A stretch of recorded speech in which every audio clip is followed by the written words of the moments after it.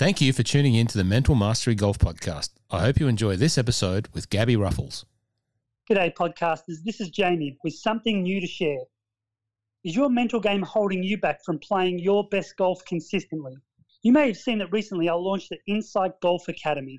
Well, Insight Golf Academy has been created for golfers like you to access golf mental performance coaching from the comfort and convenience of your own phone or laptop. We will be releasing new courses on a regular basis. Right now, we have the free Mental Game Must-Do course and the first course in my Routines to Riches program called Build Your Powerful Pre-Round Routine, available to podcast listeners at a limited 50% off the full price offer. The link to the Insight Golf Academy is in the show notes, as well as our social media links.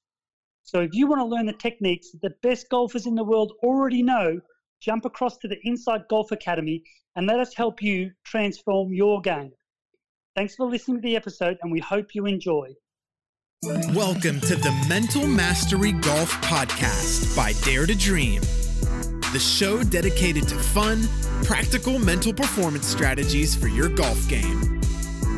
Join mental performance coach Jamie Glazier and co-host Ross Flanagan as they discuss how to manage your mind in one of the craziest sports there is.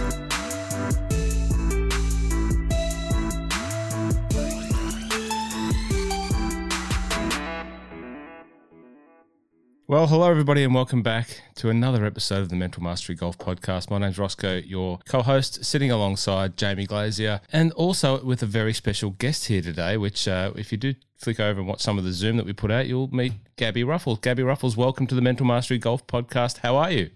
Thank you. Thanks, guys, for having me. I'm good. Excellent. Well, Thanks for putting yourself on mute during that intro, Gab, so you didn't completely lose your mind and laugh at that. I appreciate that, so good work. Yeah, I was laughing a bit, but it's a great intro. Really, it really is. It's often commented on that intro, like, that people wonder whether it was Jamie putting an accent on or who was the guy. Is it someone special?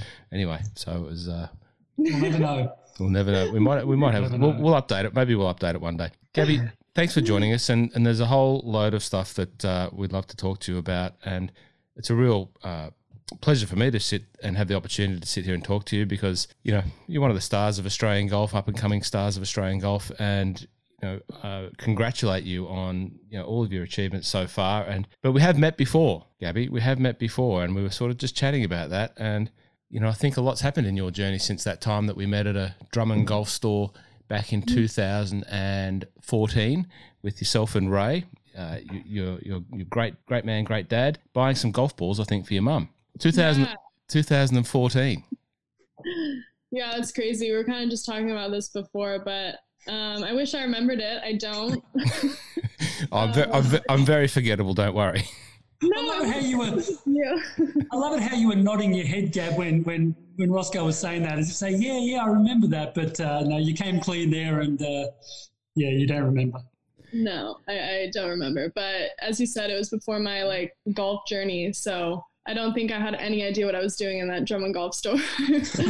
Well, I guess before we get to talking about some of your recent achievements in your golf and what life is like for you now and how you apply the work that you do with Jamie and you're part of one of Jamie's clients. So before we get to that, let's go back to that time, because my recollection was a young 14, I think maybe I'm going to guess at sort of 14-year-old girl standing in front of me with Ray. We had a chat about obviously Ryan, your brother, and I had a chat with your dad, and then I asked yourself. I said, "So what about you? Do you play golf?" And you sort of gave me you looked up and you gave me that rolled eyes and sort of it was like no. And I knew enough about that then to sort of stay away from it, but I didn't really realize. I didn't know your tennis background then. But what was happening around that time? It was around May 2014. What did life look like for you then? Yeah, so actually kind of interesting that you kind of pinpointed May 2014. It was kind of throughout that year where I started losing interest of playing tennis. So it was that year that I started homeschooling for tennis. And, as I've spoken to many people about this, especially Jamie, it just I got burnt out from the sport.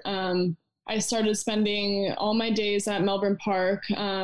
I would, practice for 2 hours in the morning, go to gym for an hour, hour and a half, and still be in that same tennis center and do school for about 4 hours and then get back out on the tennis court. And it'd be a day from like 8 a.m. until, 6 p.m. and that I would go home, and I'd just be in Melbourne Park. And, everything was just revolved around tennis. You'd see the same people every day, tennis players, coaches, and they were all great. Don't want to say anything bad about that, but it just kind of got to me, especially a 14-year-old girl. I just, wanted to have friends and have a normal life and everything, but everything was very serious. And ultimately, in October, I just had enough. I remember it clearly. I was playing a match against a girl, and I lost the match, and I had enough. And so they told me to, take 2 weeks off and see if I wanted to come back. But I didn't. And that was in October of 2014. So,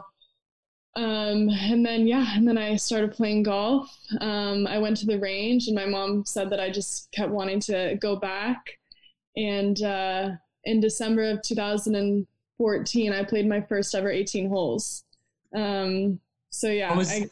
Gab, I was mentioning that to Roscoe before, because every year your good family friend Kerry post that video again of you playing at Rolling Hills with him and your mum for the first time, and some of his commentary is fascinating, and it became fascinating last year, obviously, when you won the US Amateur. But he mentions about, here's GABI Ruffels, number one in the world, and like the swing that you had then was just off the charts good. Like, it was just ridiculously how naturally gifted you were at swinging a golf club back then.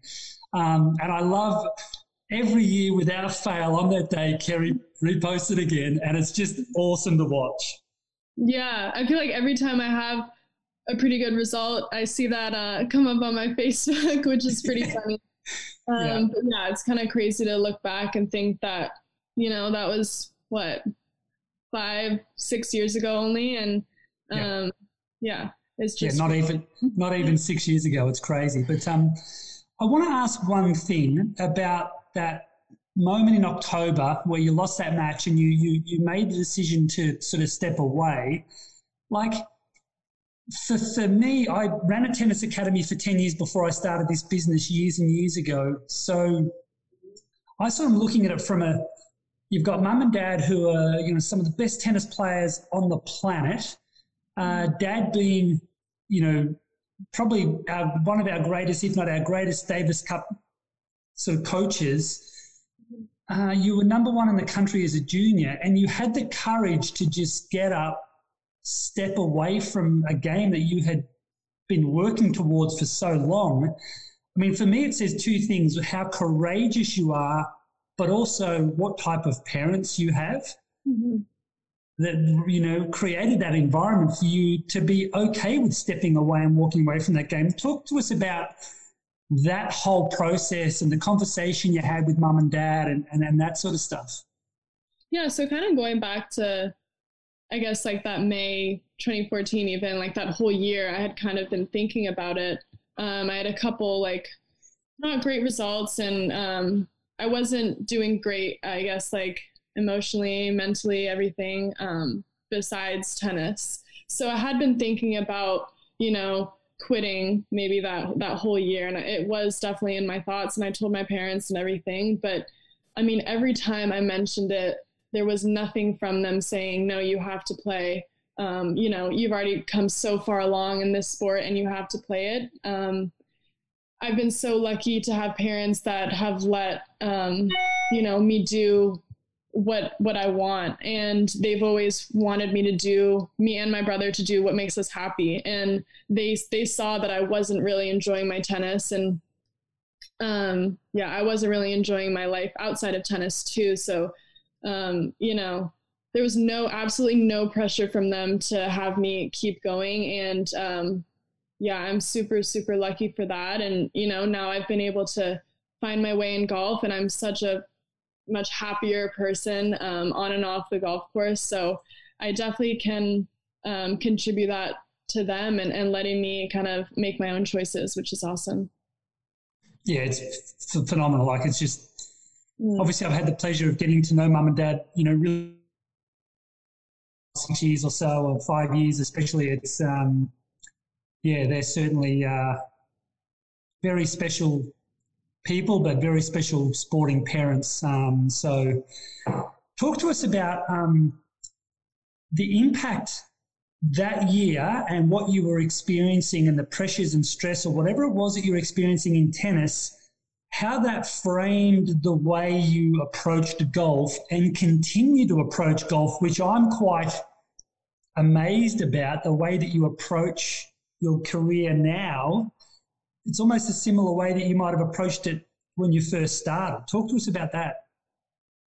Yeah, for sure. I mean, I get asked this a lot, like if I would take away my tennis years and start playing golf at a younger age, but I'd say no. I feel like I learned so much from playing tennis and, kind of having that like athlete mentality of dealing with pressure, closing out matches. And I feel like, tennis, golf, whatever sport it is, they can all like relate to each other on a mental aspect.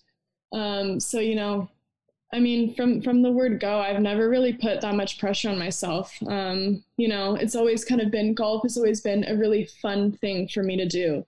And even in the pressures of a tournament, USAM or defending or even playing in a major, it's always been having as much fun as I can. And I feel like that has come from, I've kind of had to learn that from my tennis, because in tennis, I did put a lot of pressure on myself and I put a lot of pressure to achieve results, and all of that was extremely negative. And, so, I mean, I feel like I've learned from that. And now, whenever I step out onto the golf course, I'm just really enjoying myself. And it's, I'm not just saying this, I truly am. And I feel like it's really helped me for sure. Gabby, you can see that enjoyment. You don't have to look at too many photos of you playing golf. The smiling on the course, your interaction with the people around you, that tells everyone how much you're enjoying it. Back to the pressure part, but I listened to something else where you talked about when you qualified for that USAM, not this year but last year, so the one that you won, and you made it through in that playoff. And you'd put, you talked about putting a lot of pressure on yourself to really, make that milestone and get into that USAM. What was the playoff like? Did you feel pressure then? Was there nerves? Was there excitement? I think there was 4 of you in that playoff. Is that right? Yeah, there was 4. Kind of trying to jog my memory. Gab probably can't remember back then, Roscoe. Probably. No, I can. It was a very significant moment. So I can remember. But yeah, there were 4 people and it was 3 got in, I'm pretty sure, 3 out of the 4. But yeah, obviously there was a lot of pressure. I really wanted to try and make my first USAM. And yeah, so I think I hit it in the bunker on a shot where it was just like a pitching wedge, and I hit it in the bunker and then managed to hit it out to like a foot and then made par. And it was such a cool feeling being able to, that was actually probably one of the most nerve-wracking moments ever. And just to be able to, kind of overcome that and get into the USAM was awesome. And then, being able to win it, like I would have never thought, getting through that playoff and then being able to win it, like it's just, I don't know, it's crazy to even think that, crazy to go back and think about that story for sure. And what about life as a college golfer and the college team environment? How competitive, how friendly, how much do you learn from being around a team that's a pretty high performing team? What's that environment like? Yeah, I think it's been one of the best things I've ever done, especially being a new golfer. So I'd only been playing for I think 3 years before I came to college. So, I mean, in Australia, I feel like I was playing the same tournaments against the same people. And I feel like it really opened my eyes coming over to college over here and being able to play week in, week out with like an Andrea Lee or an Albane Valenzuela, like the top 5 amateurs in the world. And I was really able to see on a world level how these girls were playing, which really motivated me because, I didn't want to just be like 600 in the world, which what I was at the time. I wanted to try and be the same as those girls and compete against them. But not even that. I think even within my team was ranked, I think like number 3 when I came in or something. So even to qualify to be able to play into these tournaments, I would have to, qualify week in, week out on my team. So we had, I think, like 6 girls ranked inside the top, maybe 150 in the world. And it's a starting 5, so only 5 get to go. So week in, week out, we're, competing against each other to try and qualify to play a tournament. And I think that's probably the best, especially for me as a person who likes competing. I think that's the best preparation and has really made me try and work hard and step up my game. And I feel like it's definitely led to like my fast improvement too. Yeah. I was going to ask, and maybe the current times is probably not a great time for people to be thinking about, sending their kids to college in the States, but the reality is it's going to happen again. Is it something you'd recommend parents of young up and coming golfers here in Australia look to send their kids to a college type golf environment? For sure. And I think it kind of goes back to the point that I made before, like in Australia, you're playing the same tournaments against the same people. And sometimes, if you're winning those tournaments, you might feel like you're ready or you've done it and you can go into the pros. But then you come over here and you realize, hey, like there's so many great players and you really see the caliber of the best players in the world. And, being able to expose yourself to that week in, week out, even just qualifying for the team and playing an actual tournament, it was really eye-opening for me and most of all, really motivating. Yeah. So yeah, for sure. It's been hands down one of the best experiences of my life. Just and finally for me on the college part, where do you get to play when you're playing out against the other colleges? Where do you go? We play a bunch of different tournaments. We play on the East Coast, we play on the West Coast. But yeah, I mean, there's probably like maybe 15 teams at a tournament, 16 teams at a tournament, and they come from all over the US. So yeah, I mean, it's, you get to see players from Florida to Chicago and there's a lot of international players too that are coming over. So it's really the best of the best that play college golf now, which is really awesome and has definitely elevated my game. Jamie, I might let you ask Gab some questions about some of the golf experiences and all of the area related to the work that you do together that you can talk about. Yeah, definitely, Roscoe. I think that's, for me, the college journey for Gab has been just a wonderful one. Obviously, being at USC first and foremost, where Anna Maria, her mother, has just been inducted into the Hall of Fame, which is a phenomenal achievement. Anna Maria did she win back-to-back national championships, Gab? Yeah, and then her last year she won it as an individual. So just a superstar collegiate tennis player at USC. For Gab to go to USC and keep that in the family, I think Gab was just so excited about that opportunity. But having that opportunity to be in a team full of such amazing golfers, like Gab when Gab went to college, it was like, I'm not sure Gab was ready to compete at that level against those girls, but it very quickly got her to that level to compete because she had to. Otherwise, she was going to just be on the bench the whole time. And I vividly remember chats that Gab and I had, and it was all about qualifying. Qualifying was like, I'm going into a tournament with a 2-shot lead and I've got this pressure and stress. And that was just to qualify to get into the team. It was a phenomenal environment for her. And I have no doubt that really was a big part in getting Gab to be the golfer that she is today.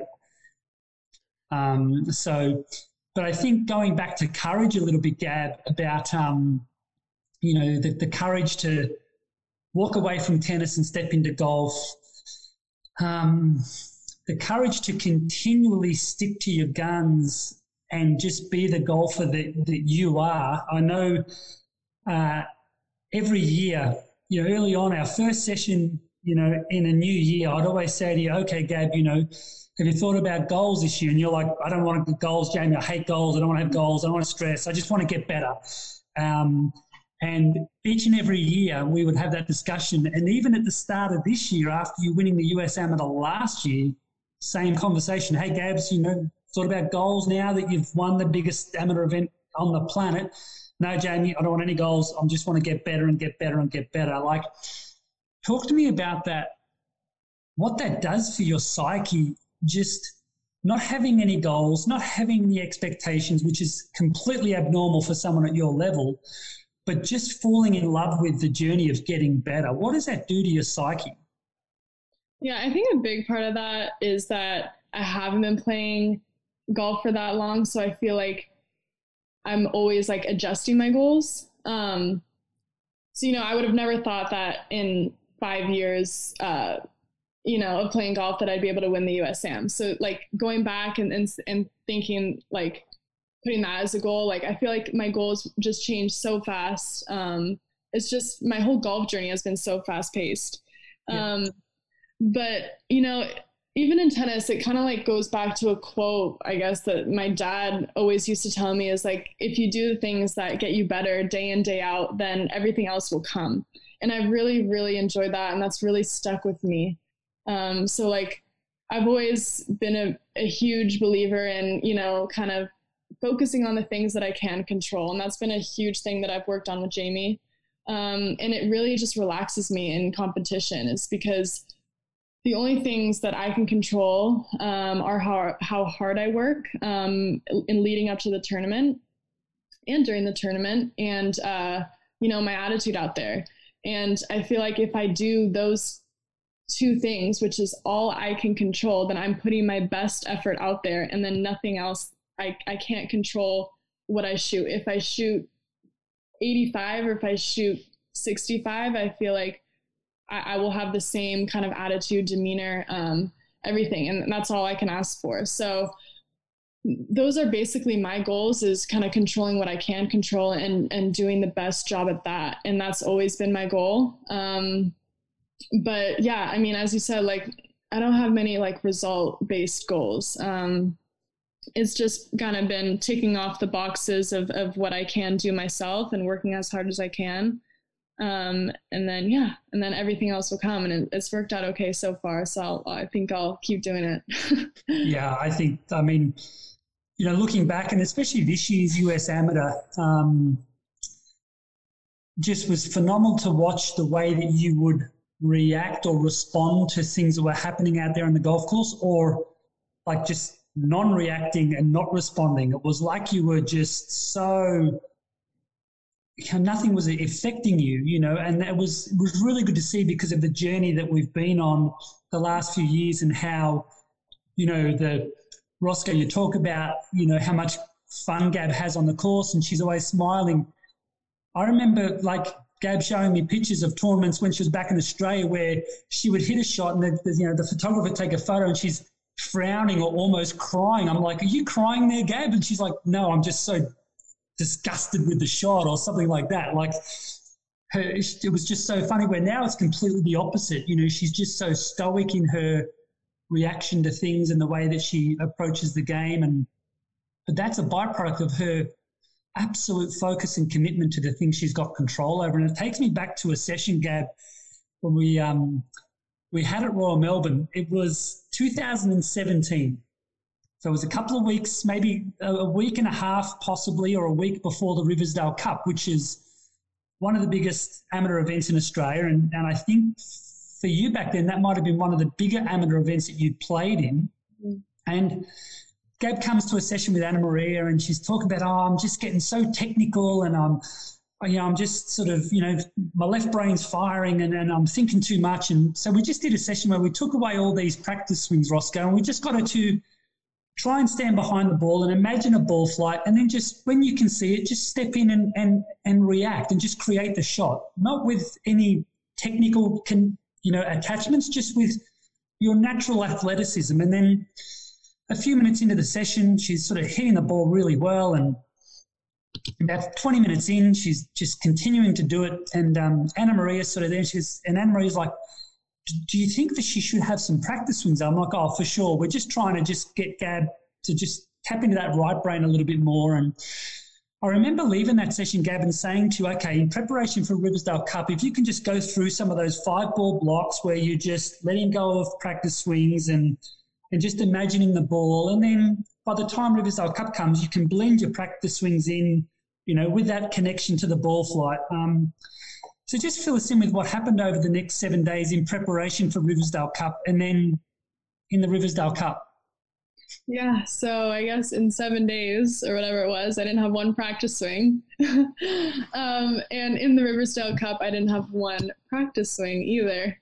And I feel like that was kind of a turning point, I guess, in my golf career, and the way I thought about it is because when I first started playing, I think I was pretty technical. When I first came to you, Jamie, I think I was thinking a lot, and, that left brain, I guess, as you said, was working a lot too. And then I feel like I kind of released all that and kind of let my natural, I guess, athletic ability take over and, see the shot and just hit it. And I feel like that's been kind of a theme that I've stuck with ever since. And I feel like right now I am probably the most untechnical person you'll ever meet in your life. And I just can't, like, whenever someone tells me anything technical, it just doesn't kind of go through, and I don't really like being that technical. And especially when I'm out in competition, I just kind of, it's more reactionary, I feel like, for me. But yeah, that was definitely a turning point. And I think even one of our first sessions, Jamie, at Settlers Run, is it? Yeah. And we were doing like chipping, and I was focusing so much on like what I was doing myself. And then you just said, hey, look out there, look at the hole and see where you want to land it. See how you're going to make this shot. And, once I let go of all of the, technical thoughts I had, it was amazing how good it was and what switched there. So I think that was definitely a really big turning point.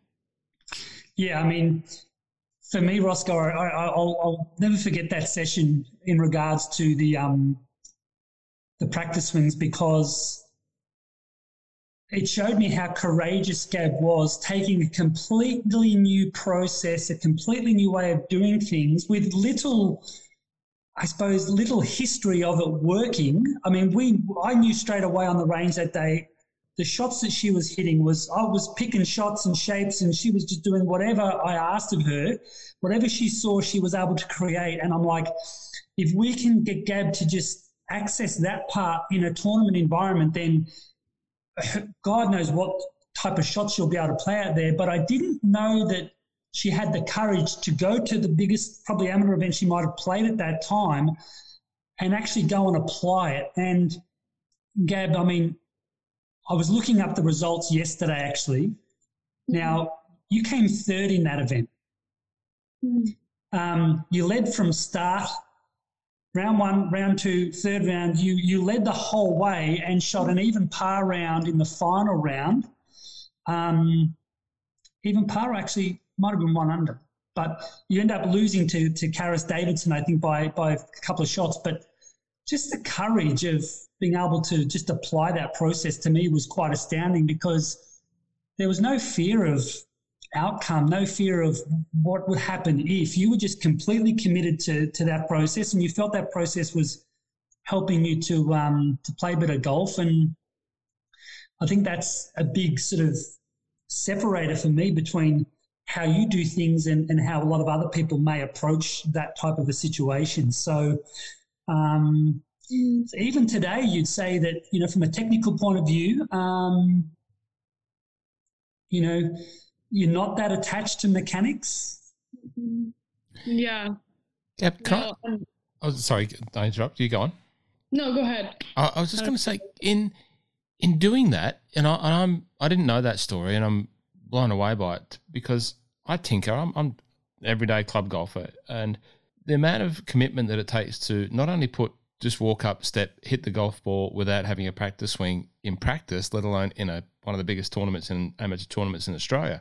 How do you do that? How do you get to the point where one shot doesn't work and you don't start questioning yourself? I go out and try and putt cross-handed, because I need to make a change. And I think I'm going to play 18 holes cross-handed. And I get to the third hole and I go, it's not working. I'll go back to it. But, you've put it in place in a tournament. How does you never have that sort of, no, this is not working, I'm going to go back to having a practice swing? It's just, how do you do that? I mean, I saw the results when I first did it on the range with Jamie, and I really liked the feeling of, not being so focused on myself and, my swing, but rather focused on, the shot and kind of out there, which is what Jamie used to say, like, focus on out there. And I really liked that. And I just believed that it would work. And, I saw the results, and honestly, I don't really think too much. Yeah. Kind of looking back, I'm trying to like kind of refresh myself of that week, what I was thinking. And obviously it worked, and it was one of my best results in Australia. As I said, it's kind of paved the way for how I think about golf and think about, I guess my swing since then.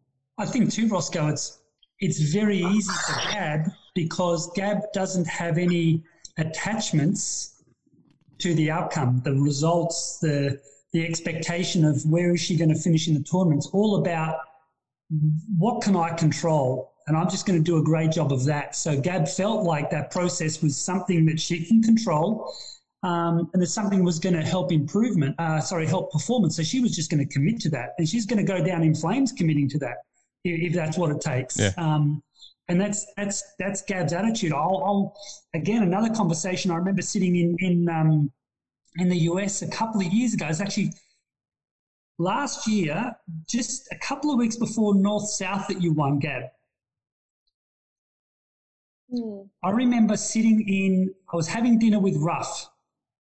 It was earlier in the year, and we had a chat on the phone. You were just struggling a little bit with something, and that's when we had that discussion around, having a good fun attitude, and just if you can have a good attitude out on the course, then everything else is going to take care of itself, because you're going to create this really healthy environment for you to view the round of golf, view the golf shots, and you just go and commit to it. You just go all in, commit to it completely, and you don't have those outcome expectations that are going to interrupt your ability to connect to that. And that's it's a massive advantage for you, but two, you've got to have courage in your DNA to be able to actually go and commit to that. And I think that's one of your greatest assets is just that courage and commitment to what you believe in. Yeah, for sure. But I feel like, it hasn't come naturally. I mean, I feel like I've had to work on all these mental things a lot. And I do think, the mental game is, for me, by far one of the biggest things for golf. I take it so seriously, and I put a lot of importance on it. And I think, starting from the start, like with Jamie, like I've had to work on these so much. It has not come, it may look like it's come naturally to me, but it hasn't. And, the mental aspect is my only goals that I have when I go out there, really, is that if I can, have the best attitude out there, then whatever happens. But that's, pretty much the only thing I really think about. And, it's led me to have fun and enjoy it. And, now we're here. It's good. My only sort of task now, Roscoe, is trying to get Gab to remember some stuff, because I remember a session we had at Victoria Golf Club one day. I think it might have been one of our first encore sessions, and we're like, this will be great. We'll get out there and we'll do some work. And, we get to the first hole, and Gab's got a birdie putt, and she goes over to her bag, and she's standing by her bag for, a good 30 seconds. I'm like, Gab, what's wrong? She says, I don't have a putter. What do you mean you don't have a putter? Like, we've organised this encore session and you don't have a putter. And another session we had one day, she rocks up and she doesn't have any golf clubs, and it's, sweating. Her grips obviously aren't in that great a condition back then because she didn't clean her clubs either. And it was quite an interesting couple of sessions, those ones. So how's your memory been going these days, Gab? You've been remembering things pretty well? Yeah, it's been going great. Thank you. You're allowed to have a go back at him. You're allowed to let leash back the other way too. Don't hold back. Oh, sorry. I will take full responsibility for those first couple of sessions, because I think that was the first, 3 sessions that I ever had with Jamie. I think I forgot a putter, I forgot my gloves, and then I don't know, something else. But yeah, anyway, I feel like anyone that knows me knows that I'm pretty kind of clumsy, airy. I don't know, but I guess like when it gets to like the golf course and the tournament, like I try and zone in. Gabby, in talking about tournament and zoning in, your win in the USAM created some fairly sizable opportunities for you to play alongside the pros. You've played, you qualified for I think 4 of the. You can correct me if I'm wrong. 4 of the 5 major tournaments. You're playing in some LPGA events. What's that been like? Hanging out, spending time on the range with all of these guys who probably only just not that long ago you were looking up to. Yeah, that's actually been kind of something I've been talking about with Jamie too. Is that it's kind of happened so quick that I've just trying to feel like I belong in that kind of group. So yeah, after winning USAM, I got all these opportunities to play in the pros, and then last US Open was my first major, and that was the first time where I was, competing against some of the girls that I've watched on TV for the past, 4 or 5 years. And I think I, kind of let it get the better of me, and I was pretty intimidated by that. But I guess it's just, we've been trying to work on feeling like I belong and feeling like I can compete against them. And I feel like, last 2 weeks ago at the ANA was a big kind of stepping stone in that, coming 15th and, being top 10 for a lot of the week really showed me that, I can compete with the best in the world. And it's, I don't know, looking back, it's crazy. I feel like each year it's just kind of been another level up. Hopefully it keeps going that way too. But yeah, it's been awesome. One of those opportunities took you across to another part of the world, and it's a part of the world that I'm very familiar with, and that was to Scotland, where you played in the British Women's Open at Royal Troon. Yeah. I've been to Royal Troon. I've been at Mission Hills, where you finished 15th in the ANA, and I've played that course. I haven't played Royal Troon, but I've been there. I was there in the 2016 Open watching that. One unbelievable place. What was it? Your first time in Scotland? It was, yeah. It was my first time in Scotland and first time playing golf in Europe. First time playing links golf. And what was that like? Yeah, it was a pretty good introduction, I guess. So we had Monday, Tuesday, Wednesday of practice, and the winds were like 0 to like 5 miles per hour maybe. And then get on the tee on Thursday morning and it's blowing 35 miles per hour. And links golf. And, I had Luke Mackey on the bag, who's the Golf Australia high performance trainer. And on the first hole, I think it was like maybe like 115 meters or something. And he tells me, the wind's really strong right here. You have to pull out maybe like a 6 or 5 iron. And I usually hit my 6, maybe like 150 meters, my 5 iron, maybe like 160. And I'm like, what? Like I've never had to hit a shot like that before. Having to take 3 clubs up. I looked at him, I was like, are you kidding? And so I think I took like a 7 iron and came up like maybe like 30 meters short, 40 meters short. And then he looks at me, he's like, I told you. But, just kind of like learning links golf and learning how to play. It's so different to what I'm used to in the US. Little wind, thick rough in the US, and getting over there, and it's completely different. And the shots that I had to hit were completely different, but it was such a cool experience. Ended up missing the cut by 1. I had a pretty bad first day, as you can probably tell by the first hole. But yeah, it was just, another learning experience. And hopefully I can get back to the British. It'd be awesome. Roscoe, this is the great thing about Gab's journey is it almost, for me, like every 3-6 months, it's felt like Gab's been thrust into a whole completely new environment. One thing winning the North-South Amateur, but to qualify for the US Amateur for the first time and then go and win that, like that's all like, holy hell, what's going on? You know, you've got to, for most people, we have to prepare ourselves to feel comfortable in those situations. And I think the last few years for Gab, it's been so good because there has been so many times that she's been thrust into an uncomfortable situation where she doesn't have any history with, but she's just been able to really keep that attention on what she's got control over and give herself the best opportunity to perform.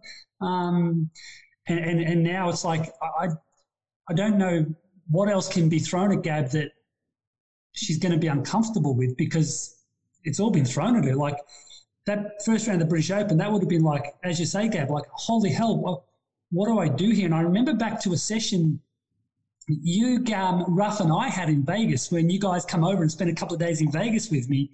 And you guys were doing some short game stuff, and I think Ruff asked you to play a shot, and you just looked at him like a stunned mullet, like, I don't know how to play that shot.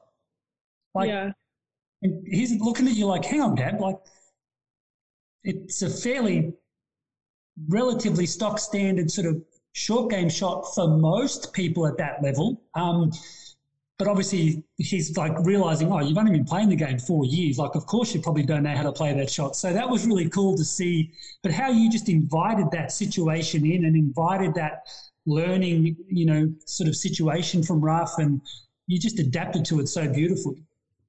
Yeah, I mean, I've always placed an emphasis, I think, on learning, and each experience that I've had, in my short golf career, whether it be, British Open or USAM or each tournament that I play, I feel like I take a couple things that I learn and go from there. But yeah, I definitely try and learn as best as I can from each situation. What about, your brother? What do you learn from him? I get the sense that it's fairly competitive. We've had Ryan on the podcast before, as you know. What do you take from watching his journey and seeing him, and then also in that competitive environment? What's that like? Yeah, it's been awesome to have a brother that plays professionally. And when I first started, he actually moved over to the US and started his pro career. So when I first started playing golf, he was kind of away for most of it. So it's been kind of weird on that point. We haven't been able to spend that much time together, but as I've moved to the States and I've been here for college, we've been able to see each other a little bit more, but he actually wasn't really around that much for like the first couple of years when I started to get going, because he was, over here trying to make his way in his professional career. But, I lean on him a lot. I ask him, questions. I mean, when we do see each other in person, it's very competitive. We have a pretty good relationship, love-hate relationship, I guess, siblings. But yeah, I mean, it's been awesome. And I feel like he has such a good, mind for golf, and he knows a lot about the game. And, whenever I have a question or anything, I like to ask him and kind of like to pick his brain a little bit about how he plays a certain shot or how he goes about this or his practice or anything like that. And I think that he works super hard too. And that's definitely something that I've tried to emulate from him for sure. Roscoe, I'll give you a little insight into the competitiveness. We were, Gab and I were on a call early this morning before the podcast, and talking about some competitive drills for her to sort of implement from a training perspective over the next few weeks. And, short game drill that I spoke about, and we gave Gab her sort of framework around, a goal to try and achieve. And then I spoke to her about what someone like a Ruff or a Herbie, what their goal might be. And then straight away, she just like moved the bar to that goal. She's like, I've got to beat him. I've got to beat him. And the second I sort of spoke, I'm like, we'll get Ruff on board and we'll have a bit of a competition between the both of you. And like, she just lit up, like the chance to compete against her brother.